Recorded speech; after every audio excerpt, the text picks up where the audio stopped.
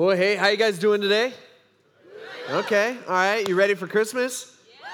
Okay, a lot of you guys are ready. I am not ready for Christmas. I'll be honest with you. The busiest shopping day of the year for me is Christmas Eve afternoon.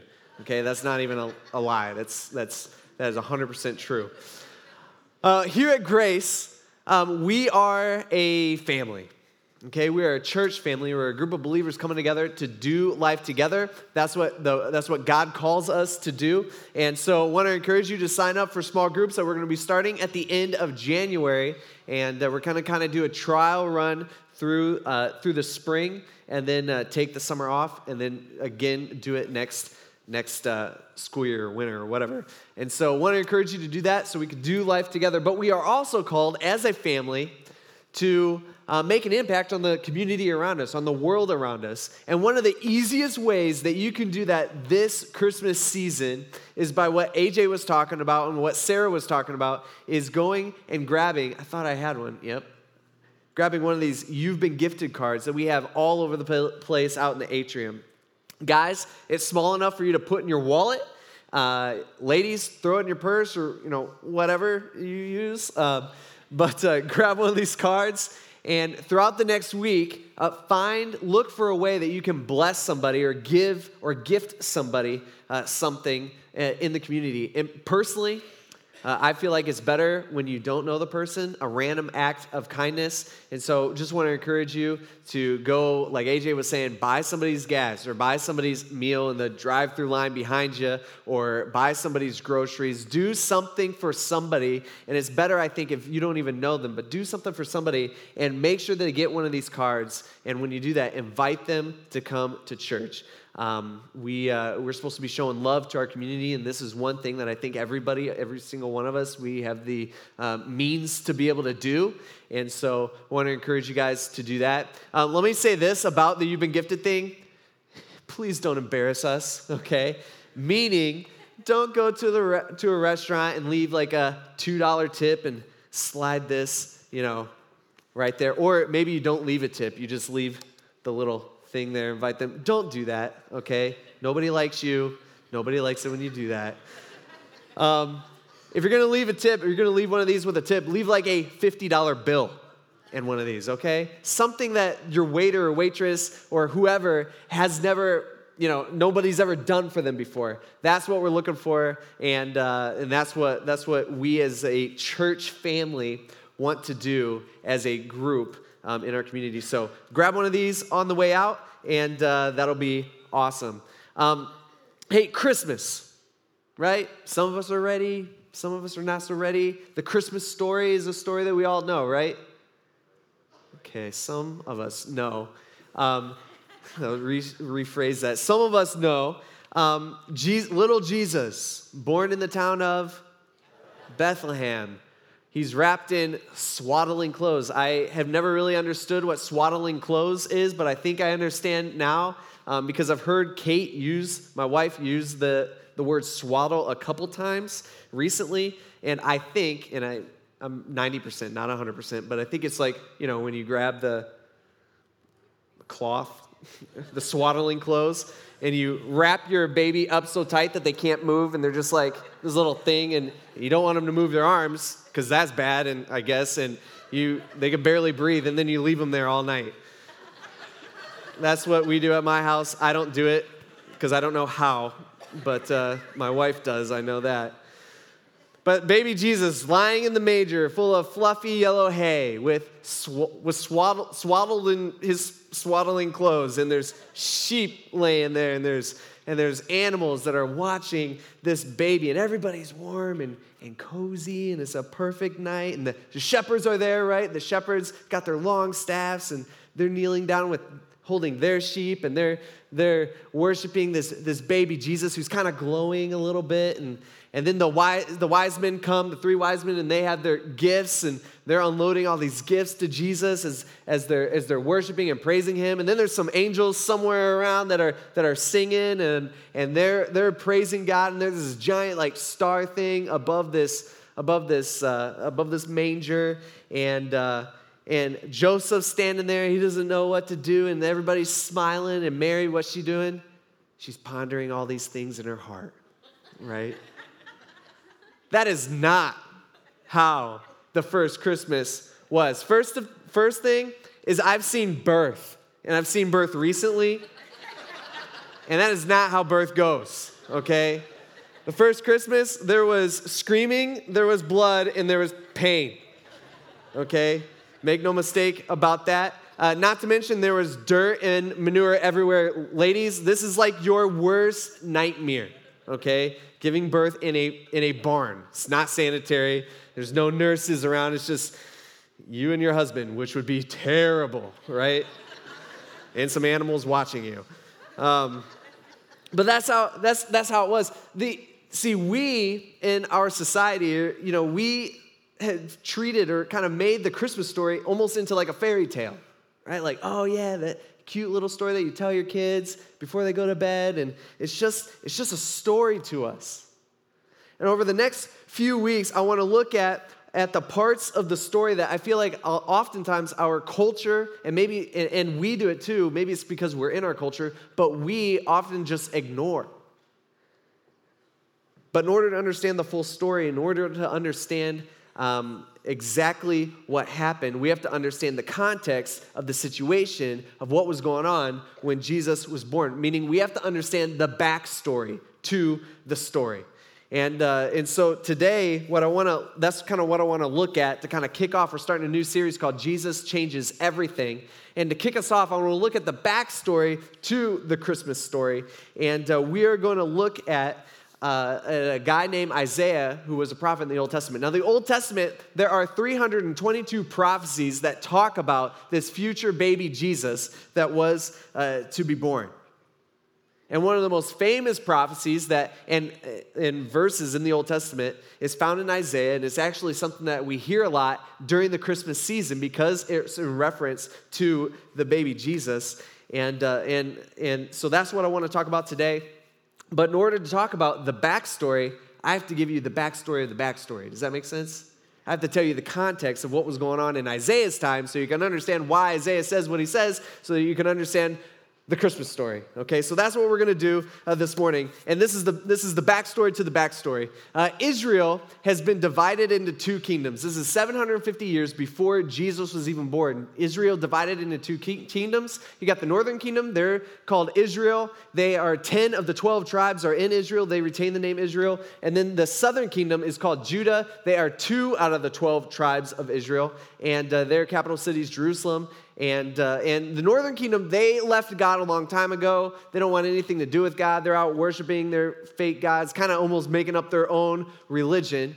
And then the southern kingdom, they've done a pretty good job, or maybe, I won't even say good, maybe an all right job following God, and they've had some good kings. But there's this king that accedes to the throne, and his name is Ahaz. And Ahaz is the king of Judah, and he is a bad guy, okay? Not good. Ahaz, he rejected God.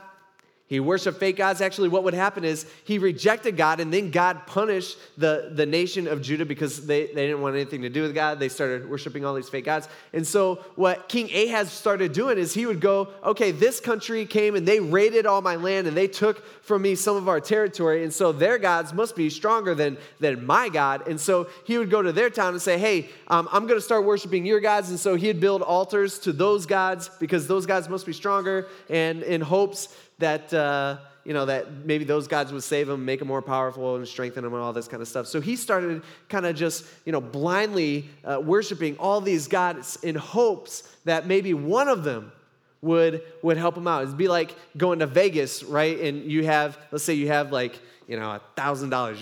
You're just gonna spend. It's gonna be fun. You're gonna do all this stuff, and then you lose that $1,000, and you're just like, there's $1,000 gone. And so you're like spending all cash that you possibly have on the slot machines or whatever, just in hopes to win jackpot, okay? That's what this guy's doing. He's like spending everything that he has. He's just kind of reaching in the dark for help, for a God to help him. And he has completely rejected God. He doesn't want anything to do with God. He closed God's temple. He's built shrines and altars all over the kingdom of Judah to all these fake gods. And this guy was so bad that he even burned his children alive as sacrifices to these gods. Multiple children, multiple of his sons. This guy's got issues. Okay, he is doing exactly opposite of what God has commanded him to do. And his life is spiraling out of control. And the whole nation of Judah is spiraling out of control. In the meantime, there is this rising power in the east called Assyria. And Assyria is actually going to become the first major world empire as time goes on. But Assyria is rising to power, and all these other nations around Assyria start kind of freak out a little bit, okay? We totally understand this. This still happens today, right? If one nation becomes powerful, all the other nations around is like, whoa, we got to do something about this. And so all the other nations come together, and they start to form an alliance, saying, hey, we need to form an alliance against Assyria because we need to keep them in check. Otherwise, they're going to come, and they're going to start wiping us, picking us off, one at a time, wiping us out. And so these guys, all the other nations around, kind of form an alliance, and they come to Judah and King Ahaz, and they say, hey, King Ahaz, we want you to be part of our club. Hey, you should be part of our alliance because if you didn't notice, Assyria are getting pretty powerful and they're going to come, they're going to wipe you out, they're going to wipe me out, but if we stand together, we might have a chance, okay? And for some reason, I don't know if it's because Ahaz doesn't get along with other people, knowing what we know from him in the Bible. My guess is he didn't get along with people that well. You guys know people like that just don't work well with others, A lot of, don't point at anybody, okay? Some of you, I see you looking at each other like, don't do that. Not at church. Do that at home. All right? But King Ahaz is like, nah, not interested. Don't want to be part of your club. Don't want to be part of your alliance. And so this alliance of kings, these nations are like, really? Well, we're going to come and we're going to wipe you out because now we're mad at you.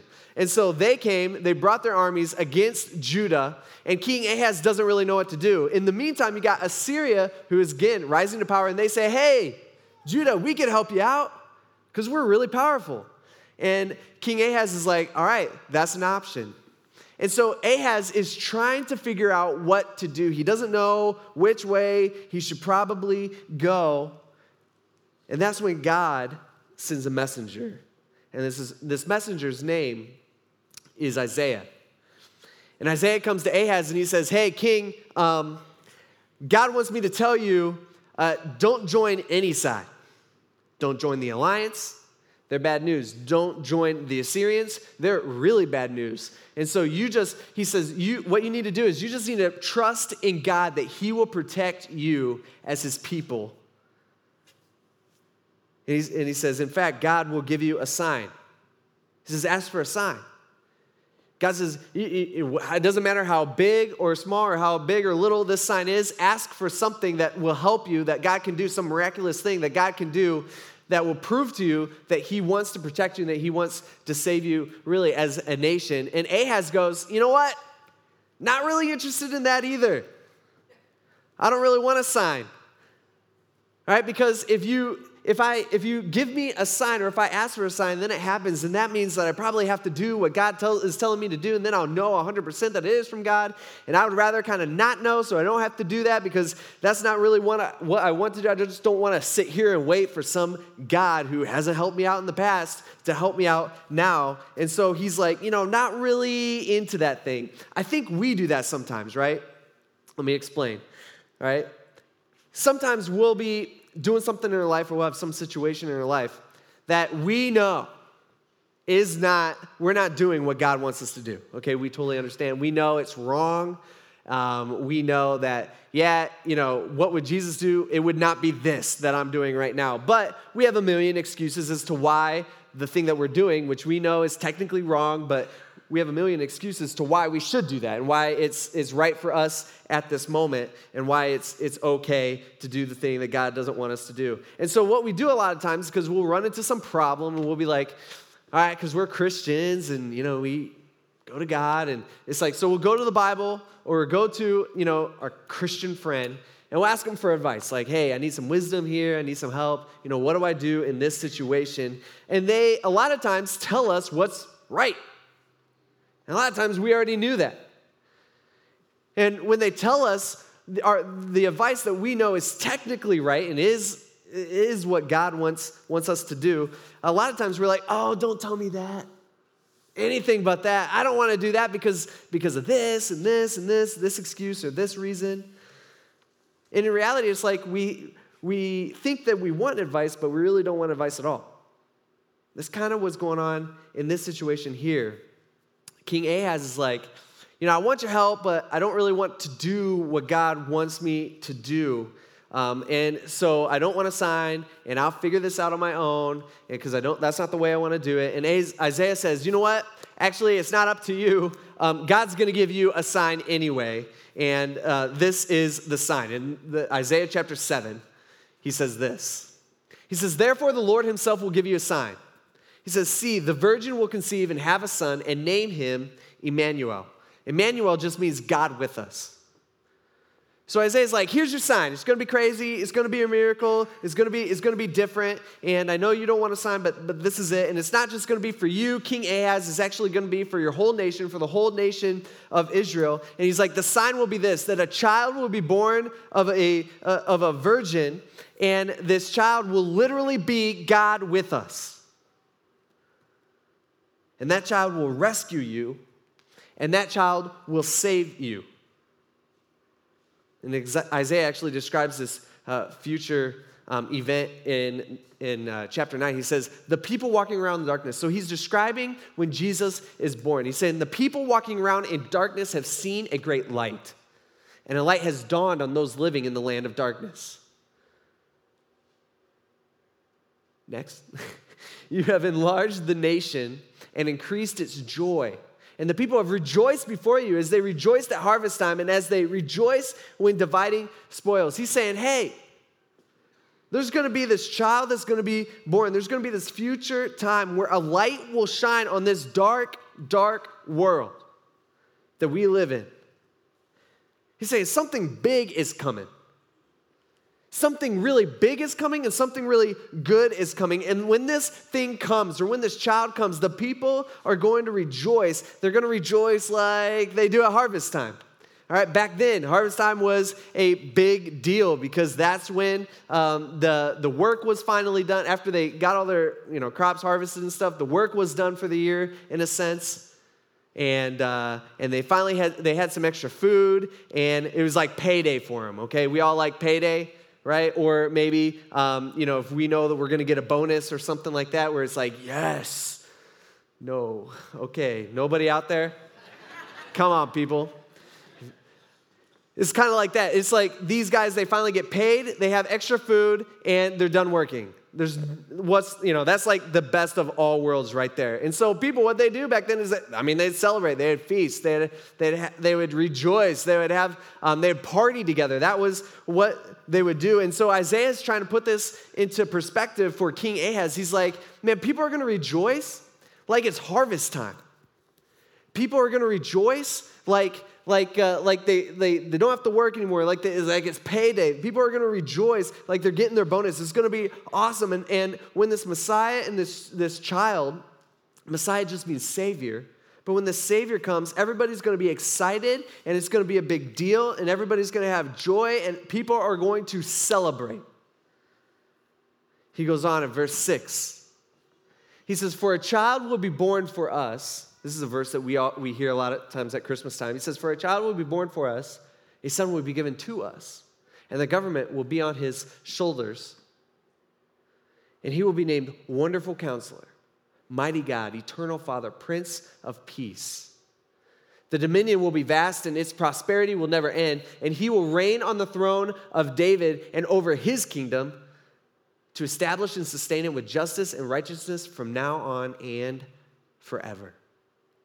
So he's describing Jesus here, and this is what the Jewish people were waiting for.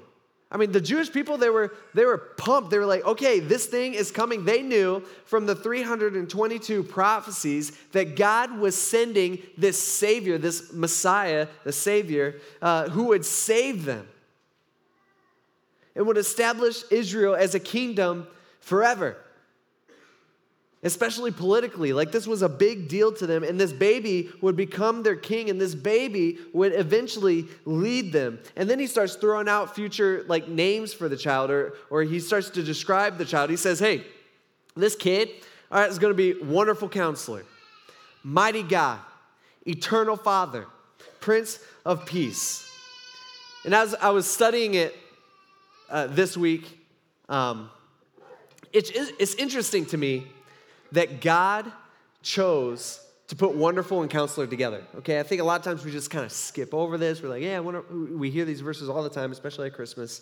And think about it. We think of God and we think of him as wonderful, okay? I mean, we get that. We're like, yeah, God's wonderful, and wonderful could also be translated as powerful or amazing or wow, okay? And so we're like, yeah, God's wow. God's powerful. He's amazing. We get that. And mighty God, it's like, well, yeah, God's mighty. That makes sense. And eternal Father, he's eternal. And so, yeah, we're good with that. And this Prince of Peace, yeah, God would be on the side of peace. And so we understand that. But Counselor, no offense to any of you counselors out there.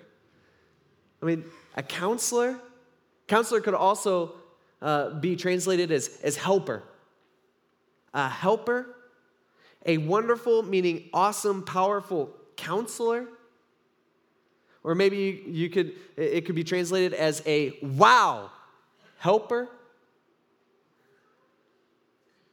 See, I think a lot of times, the way that God helps us in most of our problems is by allowing us to see how awesome and how wondrous he is and how valuable he is to us.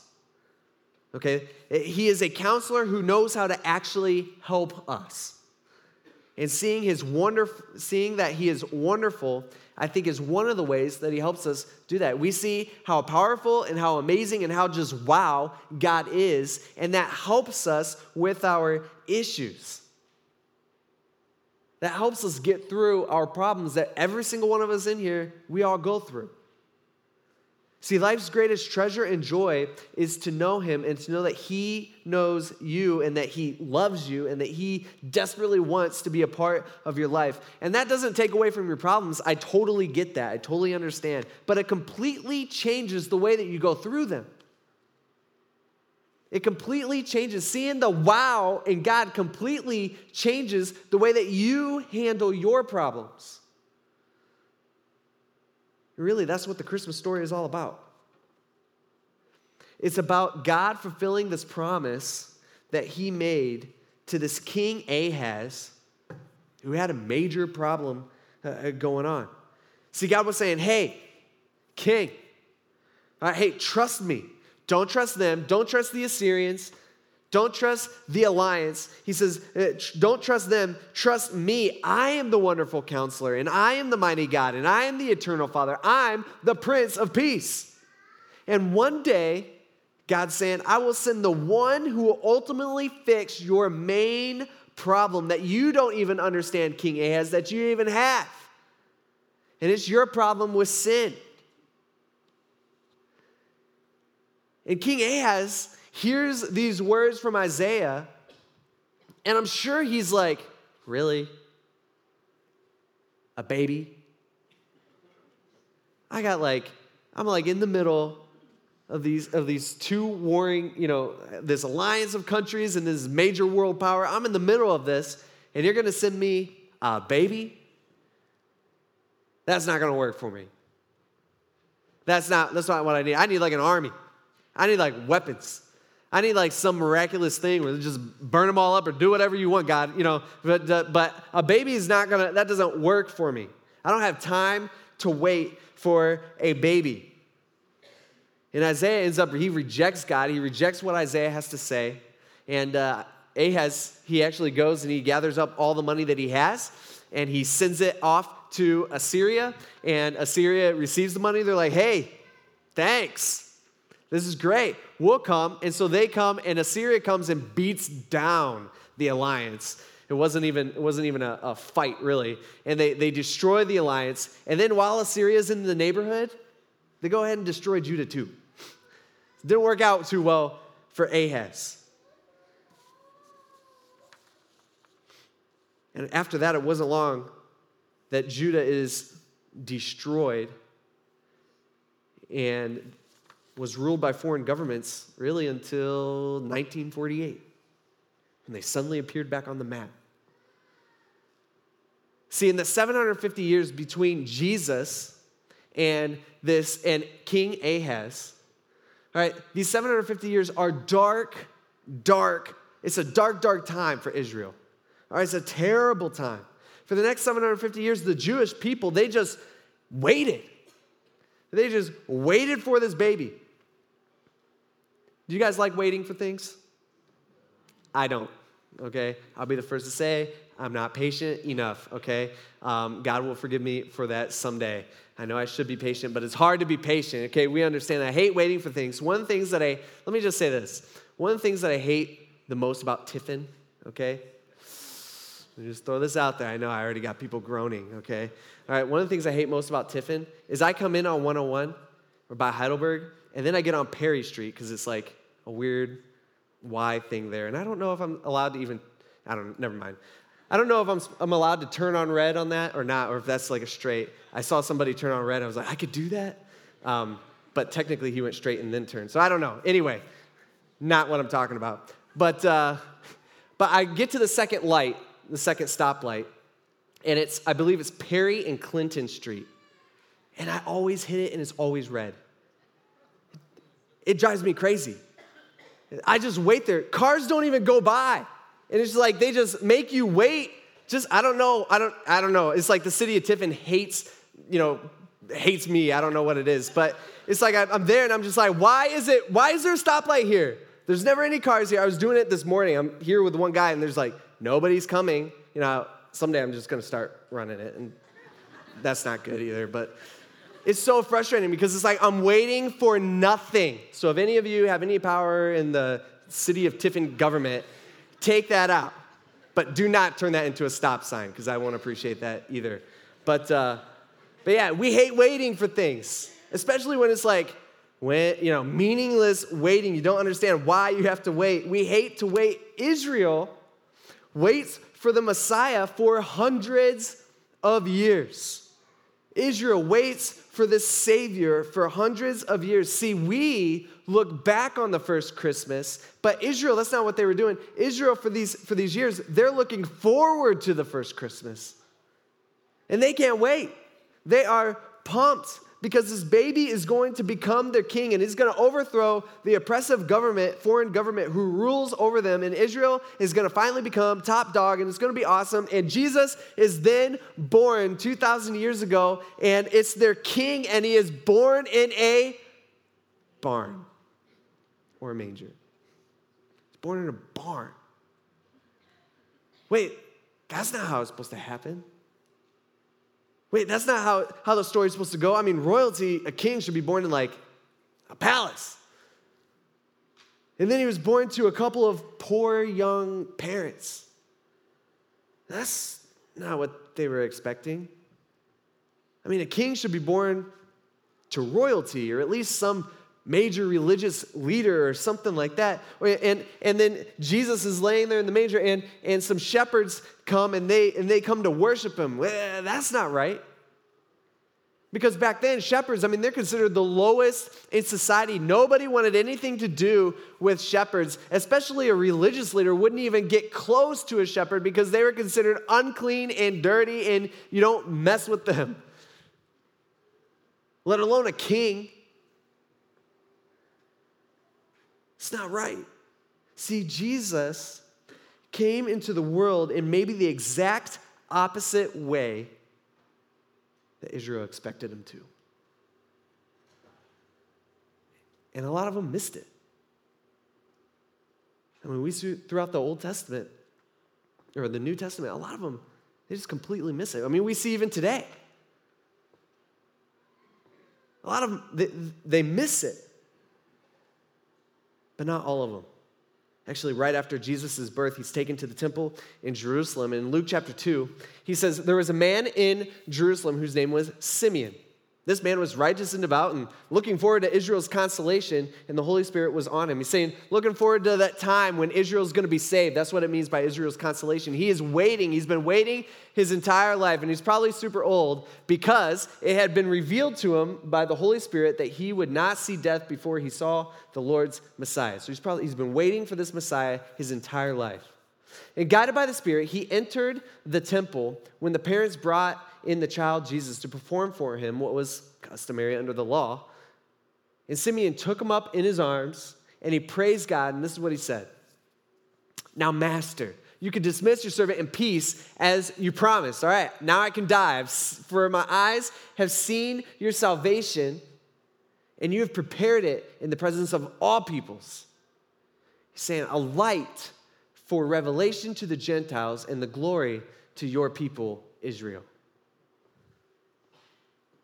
So Simeon comes, they're in the temple. The parents, Mary and Joseph, they bring baby Jesus to do what was customary under the law. And this stranger comes up and he's like, dude, he grabs the baby, he picks up this baby, and he's like, hey, this is the one. This is the Messiah. This is who I've been waiting for my entire life. This is what we as a nation have been waiting for hundreds and hundreds of years. And then he says, this child will be a light for revelation to the Gentiles. Now, what the heck is a Gentile?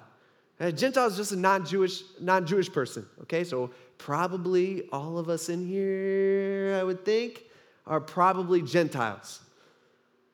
Now, that's who we are. He's saying this child will be a light for the Gentiles and it will bring glory to Israel. See, Israel kind of missed it. They were waiting for this. They're like, hey, this Messiah, he's going to bring glory to Israel and it's going to be awesome. We're going to be back and Israel, we're all ready for this. And he's like, no, it's not just for you. It's actually for the world as well. See, the Jews, they're mostly concerned with their political status, and they're like, hey, this guy's going to physically save us from our physical enemies. And God's like, no. You don't fully understand. You don't understand what's going on here. This child will not only save you physically someday or politically someday, but so much more importantly than that, so much, doesn't even compare more importantly than that, he will save you from your sin. And not just you, Jews, but he's going to save the whole world. He's going to save all peoples. And it's going to be a crazy, amazing gift. See, God's gift is always so much better than what we imagine. I don't know if you're like me, but when I was a kid, okay, the way my family did it is we'd have Christmas presents, and they would kind of accumulate through the weeks before Christmas. So, there'd be a few, and be like, oh, Christmas presents are here, and then they would just kind of build up as my parents got more and more presents and got more and more together and all that. So, but sometimes what I'd do is, we look at the presents and I'd see one that has my name on it and I'd be like, I'd go up to it. We all did this, right? I think I'm not alone. And you're like, shaking it. What could that be? What did I ask for that moves like that would make that sound? And then sometimes when nobody was looking, I'd peel back the Scotch tape and I'd start to look in. And I'd see like the box that it's in. And I'm like, what is that? I don't even know what it is, but I'm like, dude, this is sweet. There's red on it, And as a kid, I'd be so pumped because it's like, I'd just see a sliver of this present and it'd be like, dude, this is awesome. I cannot wait to open this up on Christmas. I think my parents, they must have found out because they stopped writing our names on the presents as we got older, and so I never knew which ones were mine and which ones were my sisters, and that would be a big blow if I opened up one of my sisters and saw something, that I would completely not be interested in. But for Christmas, I would, it wouldn't compare to Christmas, seeing this sliver of the wrapping or of the package of the box that my Christmas present is in, right? We get that. So on Christmas, you open it, and you get to hold it, you get to see the box for all that it's worth, and you don't have to shake it anymore, and you get to open it up from the package. You get to take the toy out, you get to play with it, you get to interact with it, you get to hold it, all this stuff. I mean, Christmas was always so much better. than looking at the little sliver of the packaging, all that you could see through the wrapping paper. See, Israel was looking for, and they were waiting for that little sliver. They didn't understand how the expanse of the gift that God was actually going to give them. See, God gave so much more, and by His grace, He decided to include us as Gentiles, as non-Jewish people. And Simeon, he may have been the first person to fully understand this. He may have been the first person to understand. He says this, next verse. He says his father and mother, meaning Mary and Joseph, or Joseph and Mary, his father and mother were amazed. They're like, what? This kid, they didn't even fully understand who Jesus was. So his father and mother were amazed at what was being said about him, about Jesus. And then Simeon, he blessed him and he told his mother Mary, he says, indeed, this child is destined to cause the fall and rise of many in Israel and to be a sign that unfortunately will be opposed. Simeon's like, guess what? This baby, this is the Messiah. This is the Savior. This is the one we've been waiting for. This is the sign that Isaiah gave to Ahaz 750 years before that Isaiah gave to the nation of Israel 750 years before. He's saying, this is the sign. This is the Messiah. It is finally here. This is the one that God told us that was coming even all the way back in the garden. With Adam and Eve, God's like, great, you guys messed up big time. I'm going to have to fix this. I got a plan. Moses talks about it. He promised this to even before that, he promised this to Abraham. All right? Isaiah, Jeremiah, David, Ezekiel, Daniel. All right, Habakkuk, there's so many Old Testament prophets that talk about this one. Actually, that's what the whole Old Testament's about. The whole Old Testament is saying, hey, someday I'm going to fix this mess. There's going to be this Messiah, this Savior, and it's coming someday. He's going to fix our problem. He's going to fix our sin problem. And the Savior wasn't born in a palace. He wasn't born to royalty. He was born in a tiny, quiet village. And then a barn within that village. See, God was going to give so much more than political power for Israel. That's worthless. He's going to save them and us from our sin. He's going to save us spiritually. And that's the backstory of Christmas. Now, it's not a fairy tale. It's not just, some story that you tell your kids at bedtime. It's about God choosing to come as a servant to help us because that's who God is. He is the wonderful helper. He is the wow helper. And that's what Christmas is all about.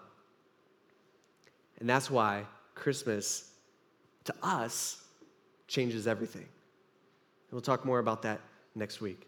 Let's pray. God, we love you, and we thank you for sending your Son, for sending Jesus to come into this world, born in a barn, not born to royalty,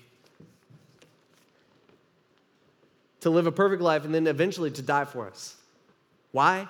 Because you love us.